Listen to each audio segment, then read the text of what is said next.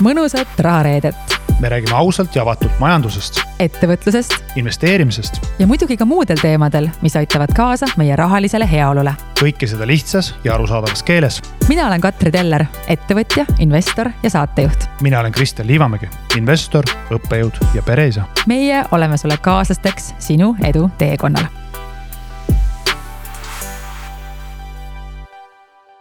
Tere tulemast kuulama ja vaatama rahareedet. Mina olen Katri. Ja mina olen Kristjan. Ja Kristjan, märkamatult on juba meie 4. episood, kus me oleme videos. Aeg läheb väga kiirelt. Läheb kiiresti, eks ju? Aga kuidas on hirmus ka või? No natuke on. Esimene episood oli väga hirmus. Oli enam-vähem sama hirmus, kui teha esimest salvestust podcastina. Minu meelest sul ei olnud hirmus, minu meelest rohkem nagu kuri mu peale. Ma ei ole mitte kunagi oma elus näinud nii kurjana nagu reaalselt. Ma ehmatasin nii ära, et ma läksin minema. Nii. Tahad, ma räägin sulle ühe loo, mis siis juhtus või? Räägi. Aga siin võime nimedega rääkida siis, jah? Okei. Nii. Kristjanil oli väga tihe graafik ja me leppisime kokku, et me hakkame 1:30 salvestama. Nii, kuidagi sujuvalt muutus see kella 8. Ja siis ma tulen kohale, vaatan, Katrit pole, midagi pole, stuudiot pole ja hakkan panema kokku lauda. Ja, sest et see laud oli vaja kokku panna. Jaa, täpselt. See kõik on okei ja see kõik olekski olnud okei, kui mul oleks olnud kellaaja peale minekut ära, mida ma ka eelnevalt siis kommunikeerisin ajavahemikuna. Aga ühesõnaga siis hakkas tiksuma see vana hea ajasurve ja siis Katri tuleb, lendab sisse, voilà, kõik särab, kõik toimib. Kristjan, me kõik teeme vigu. Me kõik teeme vigu vahel. Et selles mõttes ära ole nii kriitiline. Ei, nagu sa ise mainisid, see oli 1 ja ainus kord, kui ma olin. Ja sa olid jah päris kuri. Aga ma vabandan. Sa ei pea vabandama, aga ma vabandan ka natukene, et ma nagu unustasin sulle öelda, et ma lükkasin edasi seda asja kõike natukene. Ma arvasin, et me tuleme siia salvestama, mitte lauda kokku panema. Ma ka, aga natuke mõnikord mõned plaanid natukene nihkuvad, kui need hakata natukene hiljem tegema, kui oli algselt plaanitud. Jah, nii et kõikidele kuulajatele, vaatajatele, kuidas öelda siis päris elu Katri ja Kristjan, ehk siis mis toimub tseeni taga, täpselt sama jama, mis toimub salvestuses. See ei ole mingi jama, see on elus me saamegi erinevaid kogemusi ja õppetundi ja emotsioone ja mul on selline tunne, et ma olen saadetud sinu ellu selleks, et sa tunneksid erinevaid emotsioone. Selles mõttes, et nagu mul see amploa või see valik või see palett on lai. Ja see on nagu, võtta seda nagu enesearengu koolitust. Sa oled parem isa, sa oled parem abikaasa, sa oled parem teadlane, parem õppejõud peale seda. Sa saad paremini hakkama oma õpilastega, nende iseärasustega. Sa absoluutselt ei oska seda hinnata. See kõik on sissejuhatus Katri uuele podcastile. Õnnelik Katri. Ma olen väga õnnelik. Kristjan, okei, aga teeme neid küsimusi natuke veel. Teeme nüüd. Ma võtaks sellise küsimuse, mis on väga-väga oluline, sellepärast, et see on sellist nagu tüüpi küsimus, tegelikult tuli lausa nagu paar tükki. Ja ma ise olen ka olnud sellega nagu kogu aeg hädas ja ma arvan, et eriti just naised väga tahaksid teada sellele küsimusele vastust. No nii. Mida kinkida pereisa Kristjanile või pereisa Toomasele tähtpäevaks, näiteks nagu isadepäev või jõulud? Mida kinkida sellisele mehele nagu sina näiteks? Minule kingitustena väga meeldivad kingitused, mis on lähedaste inimeste poolt tehtud selliselt või disainitud selliselt, et me saame veeta koos ühiselt aega ja kogeda ägedaid emotsioone. No palun väga! No näed. Igal reedel? Igal reedel. Ei, see on äge kink ja ma ütlen ausalt, et mulle väga ei lähe korda need kingid, et näe, ma ei tea, siin on mingi kallis kell või siin on mingi asi. Sest kui see asi on ise tehtud, on muidugi teine asi. Aga mulle väga meeldib näiteks ühine, ma ei tea, saunaõhtu sõpradega või minna kaaslasega restorani või näiteks minna, jah, ongi kaaslase abikaasaga spaasse, et kogeda neid hetki ühiselt koos? Ma arvan, et see on hästi nagu nii ilus mõte ja ma tegelikult samastan sellega päris palju. Kaasast mul ei ole, aga kui keegi vahepeal kingib mulle seda kassihoidu, et ma saan kassi hoida, vaata, siis on tegelikult väga tore kingitus. Okei. Nii et ma saan aru, Katri selle asemel, et tahaks teemante ja kulda, soovib kasse. Tegelikult mulle kassid nii meeldib, aga tead sa, ma nagu ma ei julge võtta kassi, sest ma ei tea, mis ma elus saab. Ma ei tea üldse, kus ma elan ja kellega ja mida, et ma nagu ei taha praegu pikaajalisi kohustusi. Et, mul on siuke tunne, et kui saaks paika selle ühe suure kivi, kellega koos elada, siis saaks kõik muud asjad ka. Kassid, mitte kassid, kus linnas, kus maailmas. Aga ma kardan nagu neid niisuguseid asju, mis on nagu pikaajalised, sest et see on kuidagi nagu nii, ma ei taha teada, mis ma elust veel saab, see on kuidagi kõik nii lõplik. Ma ei taha veel teada, ma tahan, et elu oleks nagu seiklus. Miks ma pean praegu teadma kõiki asju? Ei, ega ei peagi. Ma tegelikult väga ei tea ka nagu, aga okei. No ühesõnaga, aga vastus oli ikkagi see, et aeg, ühised hetked ja mälestused. Et kui kellegil on veel selline pereisa nagu Kristjan kodus olemas või mõni potentsiaalne selline pereisa Kristjan või Toomas või selline silmapiiril nagu napsatav, et siis hea mõte on sellist tüüpi inimesele võib-olla kinkida siis mälestusi, emotsioone ja ühiseid tegevusi. Väga hästi öeldud. Nii, aga lähme ikkagi tehnilisemate küsimustega edasi, sellepärast, et aeg-ajalt kirjutatakse ka mulle, et siuksele pool provotseerival alatoonil, et Kristjan, et rahareedes tahaks ikkagi nagu tehnilisi detaile, tahaks teha raha. Või nagu Kristjan, aga selle jaoks meil on rahareede kool. Kus ta asub? Ma ei pole jõudnud sulle rääkida veel seda. Aha. Okay. Ühesõnaga, kõik, kes siukseid kommentaare kirjutavad, mulle mõtled, et selle jaoks on rahareede akadeemia äkki? Jaa, võib-olla. Ma ei ole veel logo, ei ole veel valmis. Aha, ja tuleb? Tuleb. Muidugi tuleb. Nii, aga minu endine tudeng. No nii. Laura kirjutab. Kohe näed ikkagi TTÜ numbrite tudeng. Nii, sain aru. Nii, küsimus on, kas pankade aktsiaid peaks praegu müüma, kuna hoiuse intressid tõusevad ja panema raha näiteks võlakirjadesse? Aga kui sa soovid, ma vastan ise, vaata, ikkagi kuidagi nagu, ma tunnen, et nagu tudengilt õppejõule või midagi. No Kristjan, võta see hetk. No, sul on ka palju ilusaid hetke, võib-olla see on siis minu see hetk, mille pärast ma tulen Kristjan, sära. Rahareidesse. Aega veetma. Ikkagi hobi. Okei. Nali naljaks. Jah, ma ütleks, et see mõttekäik, et hoiuste intressid tõusevad, mõjutab pankade kulusid, ehk siis finantseerimise kulu tõesti panga aktsionäri vaatekohast negatiivselt. Küll aga kui me nüüd vaatame natukene seda suuremas pildis, ehk selle ühe mikrodetaili paneme korra kõrvale ja hakkame vaatama suurt pilti. Suures pildis, mis toimub?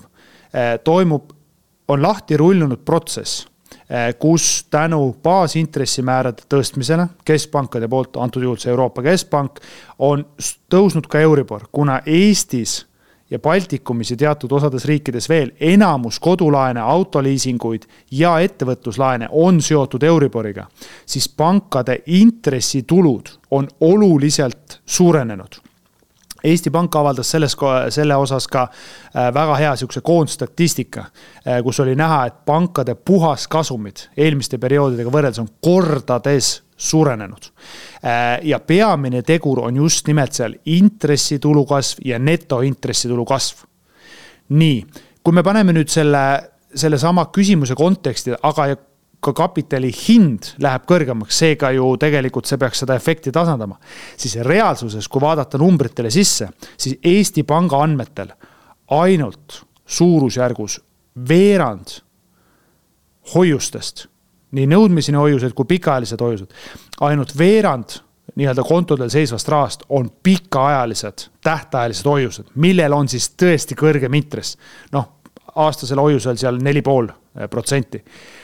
Enamus rahast, nii ettevõtted kui eraisikud, on nõudmiseni hoiused, ehk siis kontodel seisev raha, millele siiamaani makstakse üliväikest intressi. Ehk siis koondmõju pankadele on selgelt positiivne. Ja mida me näemegi seda, et netointressitulud kasvavad. Jah, pankadel on ka teised kulud natuke kasvanud, palgakulud, adminkulud ja nii edasi, aga reaalsuses see netointressitulu kasv, mis on tingitud eelkõige Euribori kasvust, on üle kandunud ülivõimsalt puhaskasumitesse. Pangad teenivad rekordkasumeid. Ja nüüd ongi küsimus, et mis vaatenurgas seda kõike vaadata, et mina kas see nüüd on, kuna küsimus oli, et kas panga aktsiat peaks müüma, siis see on nii-öelda see kontekst. Mina, kes ma olen pankade aktsionär, mina tänasel hetkel ei müü oma positsioone LHVs, Swedis, Coop pangas ega Xiaoliai pangas. Miks? Sest selleks, et hinnata, kas see aktsia hind on atraktiivne või mitte, see tuleks panna nii-öelda konteksti. Ma jätan kõrvale kõik need diskonteeritud rahavoogude meetodid, millel muu hulgas see sama Laura kirjutas oma bakalaureuse töö ja koputan südamele, Laura, mäletad, Swedbanka puhul sa leidsid, et õiglane väärtus võiks olla oluliselt kõrgem turuhinnast. Ma loodan, et sa selle analüüsi baasid ka siis ostsid ja ma usun, et sa ostsid. Aga tuleks panna konteksti ja kui me vaatame näiteks täna väga lihtsaid suhtarve, lihtsustatud price to earnings, aktsia hinna ja kasumi suhtarv. Coop Pank, LHV, Swed, need on seal suurusjärgus 6, 7, 8, mis on ikkagi väga suhteliselt madalad. Xiaoliai pankase puhul seal 5 ringis. Mis näitab, et panga hinnad suhtes nendesse kasumitesse, mida nad teenivad, ei ole väga kõrged. Samamoodi price to book suhtarv suhtest mõistlik. Dividendi tootlused, oleneb, mis pankasid me nüüd vaatame, ka suhtest okeid. Ja omakapitali tootlus. LHV omakapitali tootlus, roe, pea 30%. Wow. See on pankurite nagu unistus. Ja siukestes positsioonist, ütleme siis niimoodi, et minu hinnangul nende ettevõtete või pankade õiglased väärtused on kõrgemad kui nende hetke turuhind, seega mina neid positsioone ei müü. Aga tegemist ei ole investeerimissoovitusega. Just, Raharede podcastis me siis mitte kunagi ei anna investeerimissoovitusi, vaid lihtsalt avaldame oma arvamust, arutleme elu üle, aga neid soovitusi ei saa kindlasti võtta või meie ütlus ei saa võtta siis soovitusena või et nüüd tehke nii või naa, et proovime seda alati meeles pidada. Aga Katri, ma tahaks ikka sinu käest ka küsida, et kuidas sina ei ole pankade aktsionär? Ei ole. Kuidas sulle kodanikuna tundub, et pangad, kes teenivad rekordkasumeid, 100 miljoneid kvartalis, kuidas tunne on, et läheb sinul ikkagi kinnisvara laenu omanikuna läheb siis nagu õigesse kohta sõna? Tead, ma kuulasin ühte intervjuud Rain Lõhmusega mõned nädalad tagasi ja siis ta just rääkis sellest teemast ja just ka sellest, et vaata vahepeal kollitas ju mingi pangamaksu ohti isegi meid siin ju. Ja siis ta rääkis sellest, et kuidas ikkagi, kui see pangamaks tuleks, et see tegelikult kanduks nagu nii edasi siis lõpuks tarbijatele loomulikult, nagu tead küll nagu see on. Aga tead, mis emotsioon mul tekkis või? Tead, see on nagu nii tore mees. Mul on nagu hea meel, et ta läheb hästi. Tead, mul on päriselt nagu hea meel, mul ei ole nagu väga kahju, mind ei jää kurjaks tegelikult. Mul tekib nagu mingi heas mõttes kadeduslause, et pekki, kus mõned inimesed on suutnud nagu mingi süsteemi püsti panna. Tahaks ka. Aga miks sa ei ole siis LHV panga aktsionär? No vot, eks ju. Ma siin hajutan veel, kui ma jõuan sinna maani ka. Ühel hetkel võiks olla küll. Ma ei näe nagu, et ma ei võiks olla. Või teine asi, et siin mainiti, kas või võlakirja investor, annad LHV-le laenu. Ma ütlen ausalt, et ma selle võlakirjaga läks natukene pahast, sest me linistasime too päev podcasti. Ja siis, kui sa ära läksid, siis mul oli mingi 2 tundi aega nagu see asi ära teha. Aga tead, midagi tuli vahele. Aga enne need 2 nädalat see nagu kadus? Ma ei tee asju nagu ette. Ma teen siis, kui nagu ma olen ikkagi natukene... Tagantjärele. Ja mitte tagantjärele, aga ma natukene ikkagi nagu haldan oma aega selliselt, et siis, kui ma vajan teha. No samamoodi nagu ju nagu arvete maksmisega, sa maksad ju ikkagi viimasel päeval, ja mitte hiljem, sellepärast siis sa nagu ju natukene sellega ju seda rahavoogu natukene siin ju niimoodi... Ja praegu oli selle tehingu mitte tegemise hind 15%. Tunnistan oma viga ja tunnistan Kristjani paremust. Ei, siin keegi ei ole parem või halvem. Siin lihtsalt me arutasime teemal, et kuidas ja ma ütlen ausalt, et ma tegelikult aus vastus on see, mina lihtsalt reaalselt päriselt unustasin ära. Ma pidin tegema seda, kukseks välja lähed, siis ma teen selle ära. Aga siis ma hakkasin midagi nokkima ja midagi sööma ja midagi seal Instagrami scrollima ja ma lihtsalt unustasin selle ära. Instagram on süüdi. Põhimõtteliselt küll. Instagram on päris palju asjast süüdi. Aga tead, ma võtan siia kohe haakuva küsimuse. No nii. Mõtlesin, kui me räägime siin pankadest ja nii edasi. Küsiti vähemalt 2-kohaline arv küsimusi oli sellised, et millal see F-piiks Euribor langema hakkab? Läheb vist hinge või? Minul ei lähe väga hinge. Mul ei ole väga... Ei, ma mõtlen kuulajate, jälgijatele ja vaatajatele. No Euribor praegu on teema, ta ikkagi mingi sõbralistis ei ole praegu väga see Euribor. Praegu ta on pigem selline blokeeritud, raporteeritud ja teilistitud.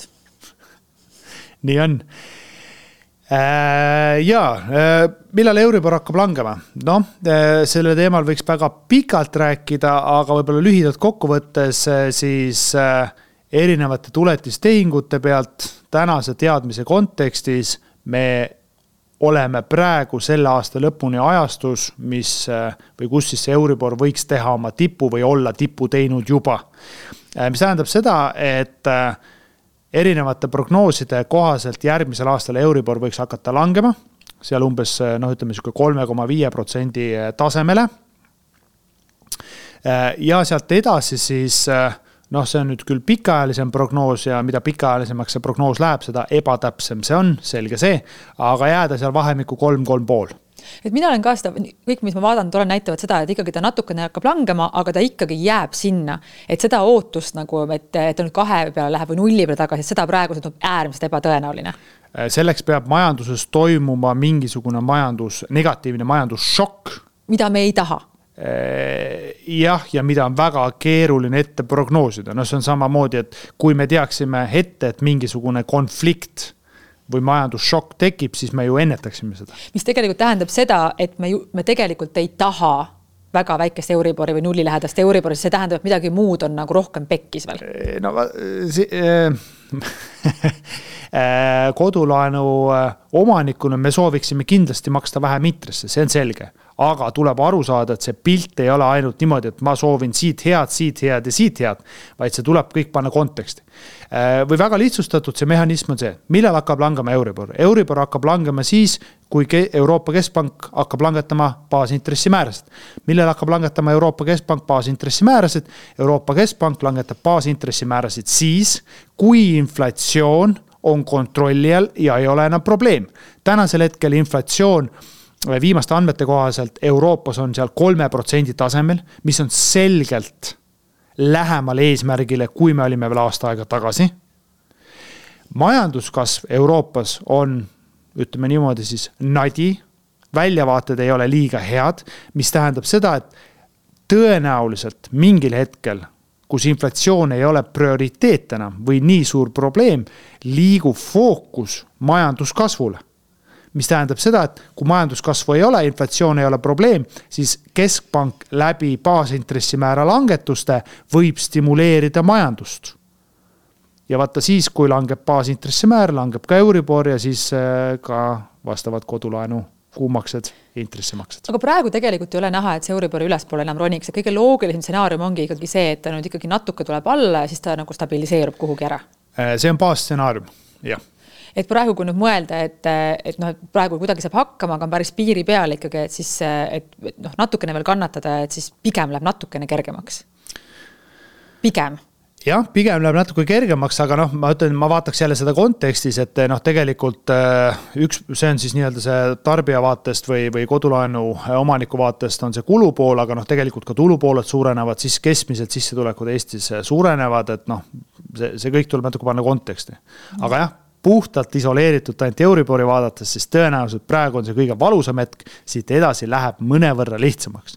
Aga mitte enam nii lihtsaks, et me nii-öelda siis elame 0 intressimäära ajastul, kus rahal hinda ei ole ja kõigil on pidu ja kõik panevad kinnisvarasse ja kõik saavad ainult rikkaks ja isegi mõtlema ei pea.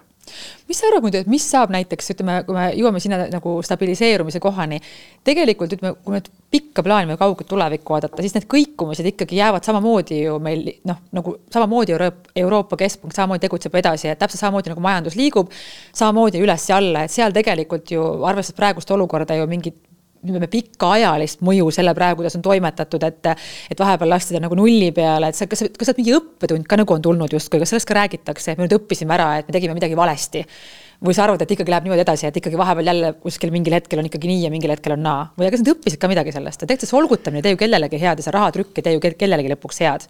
Lõpuks sa näed ju, et trükitakse raha, siis tuleb mingi räme inflatsioon, siis tuleb jälle, miks on vaja tööpuudust tekitada, siis on vaja see alla suruda. Et kas keegi nagu õpib ära ka midagi juba või? Mina inimlikul tasemel ja ka võib-olla enda väiksest vaatenurgast usun ja tahan uskuda, et inimesed on õppimisvõimelised. Ja tegelikult inimesed on õppimisvõimelised, aga kui me vaatame nüüd pikaajalist majandusajalugu, siis mida me näeme on see, et tegelikult majandusbuumid ja krahhid, kriisid ja sõjad, kõik need korduvad ja kõik need korduvad väga sarnaste protsesside alusel. Muutuvad detailid, muutuvad nüansid, aga tegelikult mida see meile näitab on see, et me õpime ajaloost liiga vähe. Me unustame ära, tulevad uued põlvkonnad peale, kes arvavad, et nad on targemad, osavamad ja seekord on kõik teisiti ja nad peavad saama need õppetunnid oma nahal kogetud, et nad enam neid õppetunde ei peaks saama või neid vigu ei teeks. Nii et kui sa küsid, et kas sellest eksperimendist me oleme midagi õppinud, siis ma arvan, vastus on jah, me oleme õppinud. Kas me enam ei vigu ei tee, suure tõenäosusega teeme küll. Okei, aga loodetavasti siis mitte lähiajal. Aga sul on mingi toredam küsimus ka? Mul on üks, see on niisugune tore küsimus, mis kenasti juhatab selle teema välja. Väga hea, shoot. Triinu küsib, kuhu läheb Euribori raha? Kes selle ära võtab? Kes see vastutab? Kuhu see raha läheb? Vot nii. Pangad seda ju ka kõike endale ei saa ju. Kuhu läheb kes võtab ära meie Euribori? See on päris ahne. Sinu käes ongi. Minu käes ei ole eriti Euribori. Nii, ja kelle käes on? No, ma arvan, et see haakub väga selgelt selle eelmise teemaga, ehk siis kuhu läheb Euribori raha puhttehniliselt, kui tõuseb Euribor, siis vastavalt sellele, mida siis lepingus sa oled kokku leppinud pangaga, sina maksad kõrgemat intressi pangale. See raha läheb panga kontole.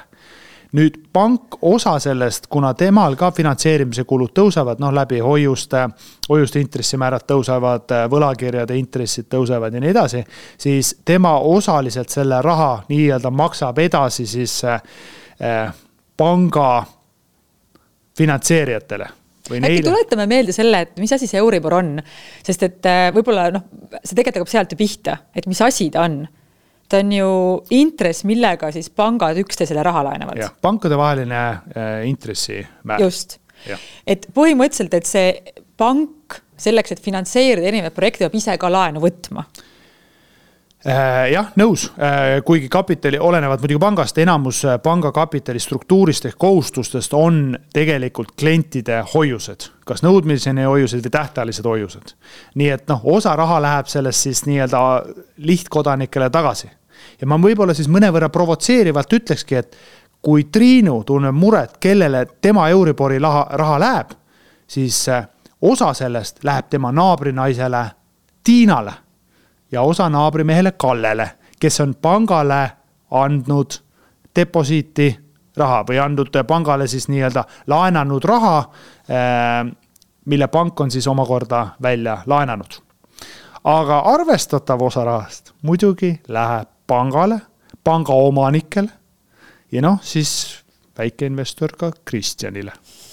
Et saab ka vaadata neid pankade kasumeid, millest me tegelikult just ka siin ju rääkisime alles, et pankade kasumid on siin päris mahlased. Aga kas tegelikult, kui praegu vaadata näiteks kodulaenu lepingut, kus on siis see Euribor, siis on see marginaal. Et tegelikult sellest, kuna see Euribor kogu aeg ju ka kõigub, et kas sellest Euribori osast ikkagi tegelikult läheb ka ikkagi mingi jupp siis ikkagi sellele konkreetsele pangale lisaks sellele marginaalile? No mäng on selles mõttes väga lihtne, et Euribor pluss marginal, ütleme tänasel hetkel Euribor 4% pluss marginal 2% on 6% intress. Kui pank suudab raha laenata sisse odavamalt, tehniliselt ütleme kui Euribor, Ehk kui sina hoiad pangakontor raha, millest sinule makstakse nõudmisena hoiule 1%, siis selle rasvasema osa saab pank endale. Ja see peegeldub ka pankade puhas kasumites. Väga hea. Kas võtame järgmise küsimuse? Võtame järgmise küsimuse. Kuidas me vastus oli ühe lausega? Kes võtab raha ära? Võtab raha ära, võib natuke võtab, lõpuks see raha, mis järgib, natuke võtab pankara ja natuke jagab seda tagasi meile. Ütleme, suurem osa läheb pangale ja mingi osa läheb siis panga võla usaldajatele.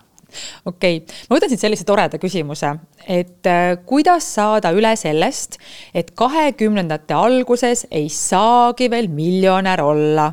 Või no saab, aga...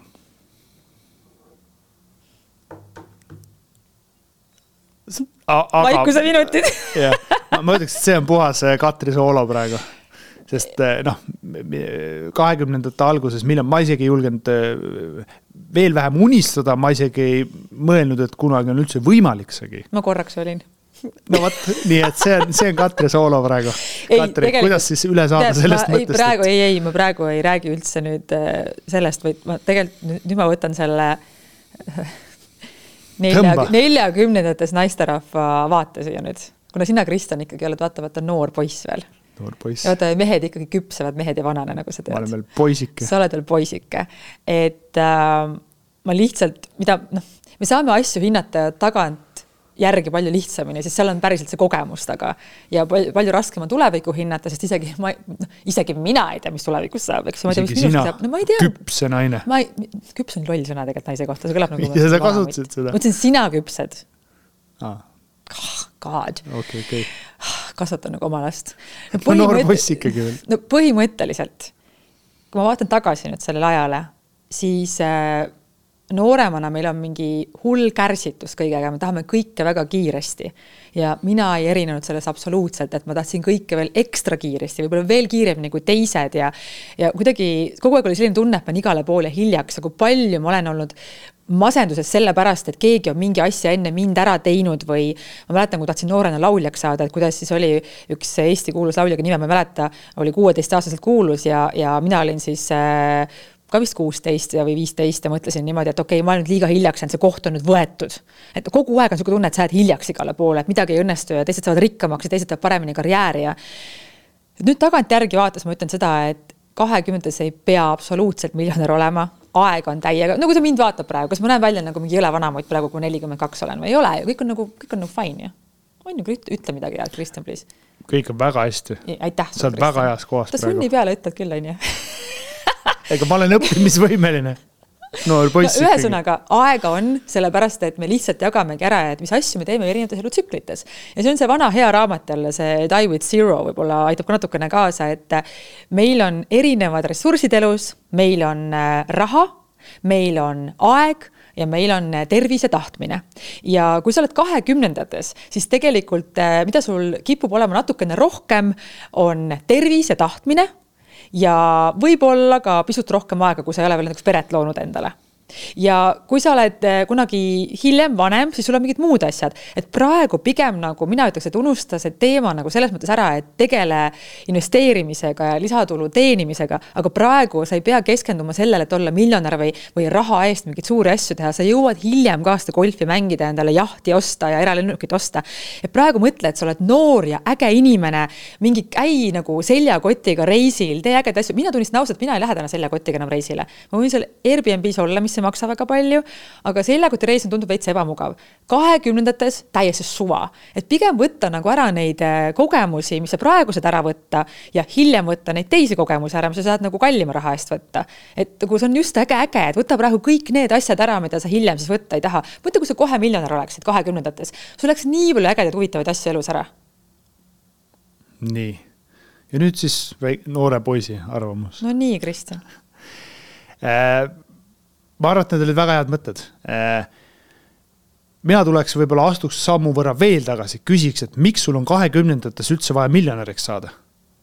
Miks sa hakkad seadma endale mingisugused piiranguid ja küsimus on, et mida sa sellega tegelikult kompenseerid?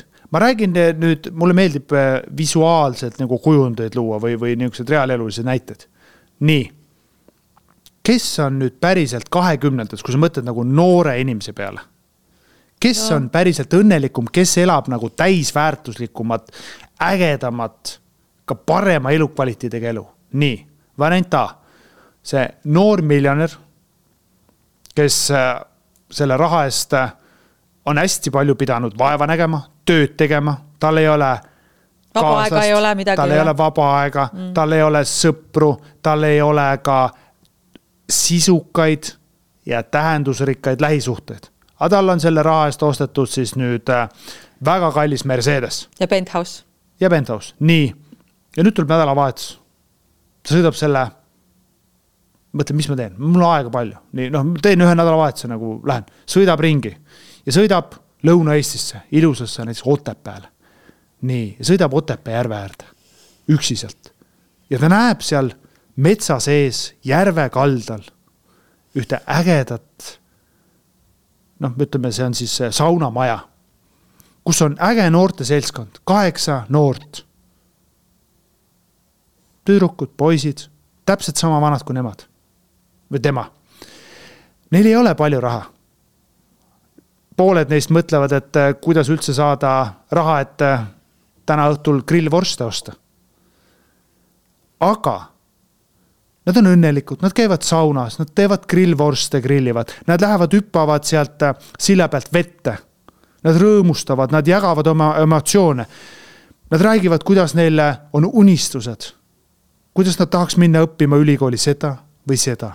Nad ei tea, mis neil on, aga neil on sees see, suvi on veel ees, elu on veel ees, kõik on võimalik.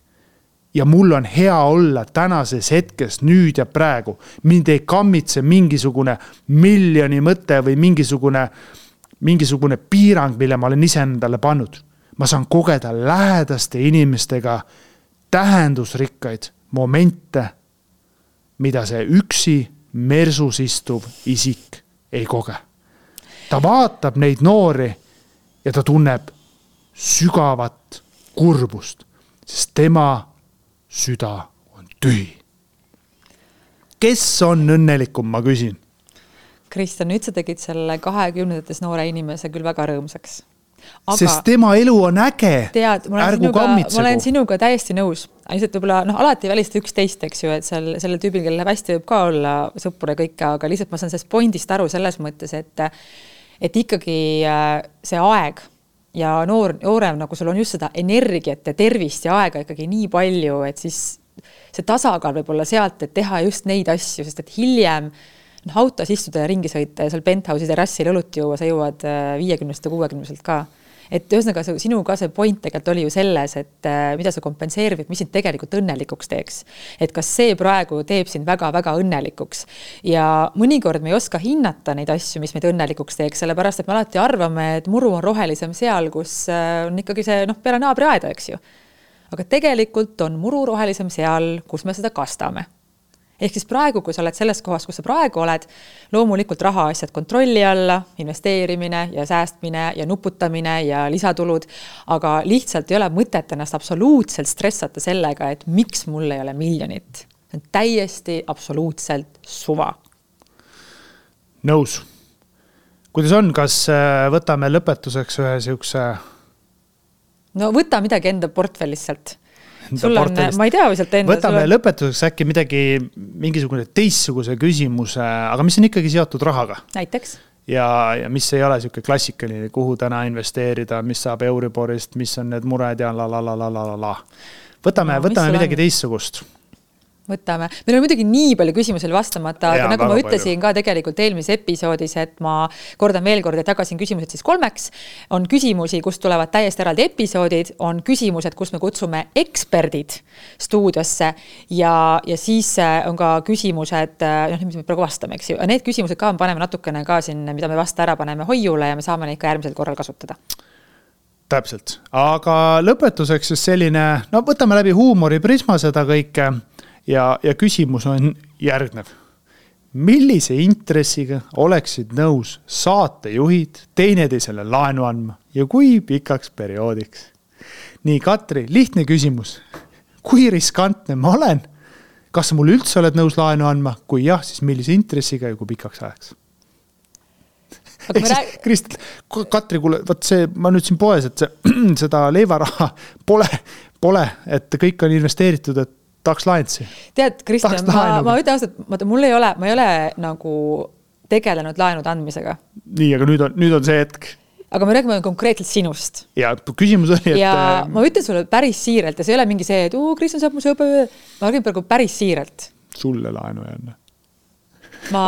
Sõltub, et nagu loomulikult, mis on see summa ja sõltub, et kui pikk on see periood. Aga mina usaldan sind nagu täiesti absoluutselt nagu 100% kalju kindlalt. Sa lihtsalt oled lihtsalt reaalselt kõige üks usaldusväärsemad inimesed, mida ma üldse elus näinud olen. Vaata, kuidas tere petnud. No ei, sa oled mitte ainult sellepärast, et sa oled sinu nagu iseloom on juba selline, et ma ei kujuta ette, et sa kuidagi kasutaksid kurjasti kedagi ära. See ei ole võimalik. Nagu päriselt. Ja kui sa oleks mingi lühemajalisem laen, siis ma isegi ei küsiks mitte mingit intressi su käest. Kui sa saaksid mingi paariks kuuks saada, mul oleks tegelikult suva, või selle sulle, kui see on mingi üüratu summa, kui see mingi 100 000 on, siis ma ilmselt küsiks mingit intressi. Aga kui see on mingisugune 10 000 eurot või 20 000 eurot paariks kuuks, ma ise olen laenanud, ma olen paarkümmend 000 olen küll korraga laenanud niimoodi korraks mingi paariks kuuks ja olen ise nagu väljanud, ise ka laenanud, aga ma ei ole teinud seda intressiga. Sest kui mul on hetkel vaba raha, siis mul ei ole iseenesest nagu probleemi seda vahepeal korraks anda. Tegin samamoodi näiteks ka kunagi oma elukaaslasega, et tal oli raha, mul oli korraks vaja, sellepärast, et ma sain 2 kuu pärast mingi raha, et mingi korter osta, et siin ma isegi tegelikult ei ole intressi arvutanud. Et kui me räägime nagu minu jaoks see 5-kohaline summa, selline väiksem 5-kohaline summa ei ole nagu nii suur.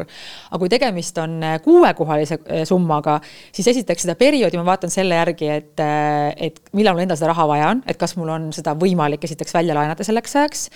Ja intressi poole pealt sõltub, mis turuintressid on, aga ma ikkagi pigem sulle annaksin ikkagi veidi alla turuhinna, sest et nagu mul ei ole reaalselt, ma ei näe, et mul oleks riski.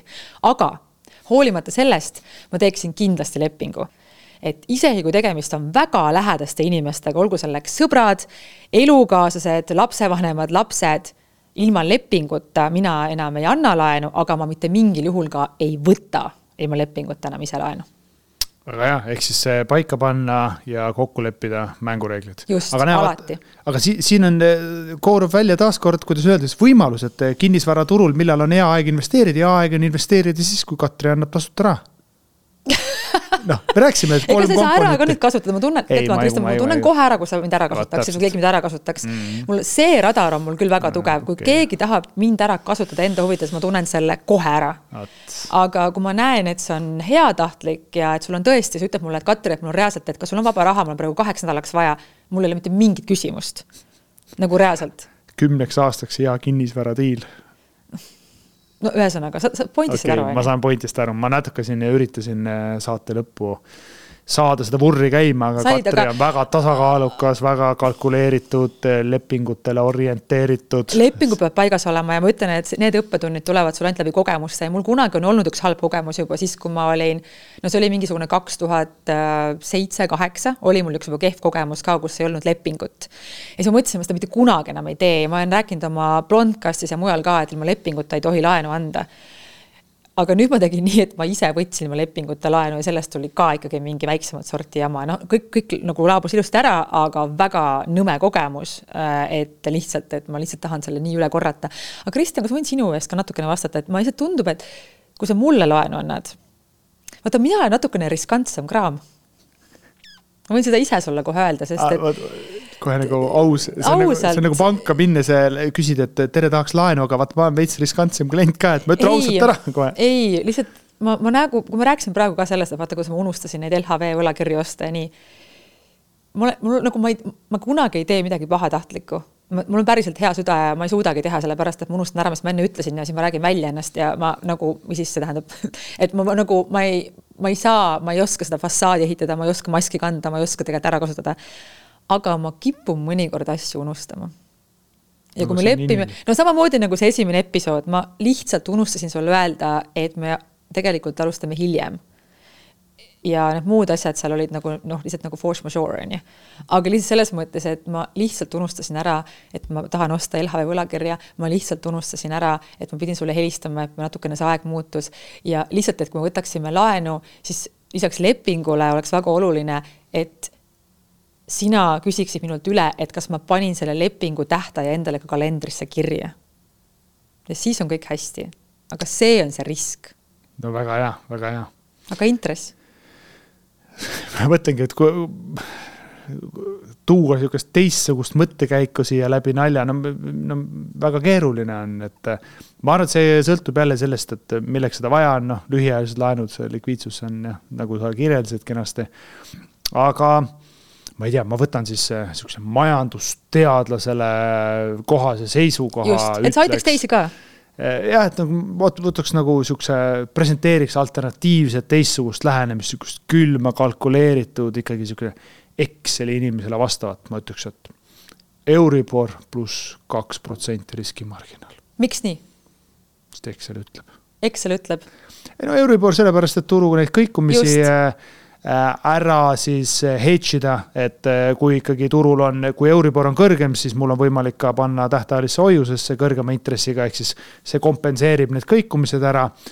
Ja noh, ma ei tea, riskimargina sa rääksid mulle väga hästi, et sa oled, muidu oli tore, tubli ja varakas ja jõukas naine, aga noh, vahel on lihtsalt kehva mäluga. Kehva mäluga lihtsalt muud midagi. Vaata, selles kontekstis see ei ole hea, aga vaata, kui hea nagu koos oleks elada. Mul kõik pahandused ära kogu aeg. Olime tülised, ma ei mäleta, tal on jälle uus päev. Aga seda ohtu ei ole, et sa unustad ära, kus sa elad? On juhtunud. Okei, ma rohkem ei ma ei tee nalja. Sest et ma elasin kunagi Rohunemes, aga uue mehega ma elasin Pringis. Ma arvan, tegelikult vist ei taha teada. Me ei taha teada, kuidas see lugu lõppes. Las ta olla. Okei, aga tõmbame otsad kokku. Ja teeme nii, et järgmises episoodis on meil juba ka külaline. Ja. Aga ma arvan, et meil oli päris tore jälle. Ja siis lähme naudime natuke nädalavahetust ja väga lõbus oli. Sai jälle teada, et mida Katri ära unustab ja mida ta ära ei unusta. Teadlikult või tahtlikult. Ei ole tahtlikult ausalt.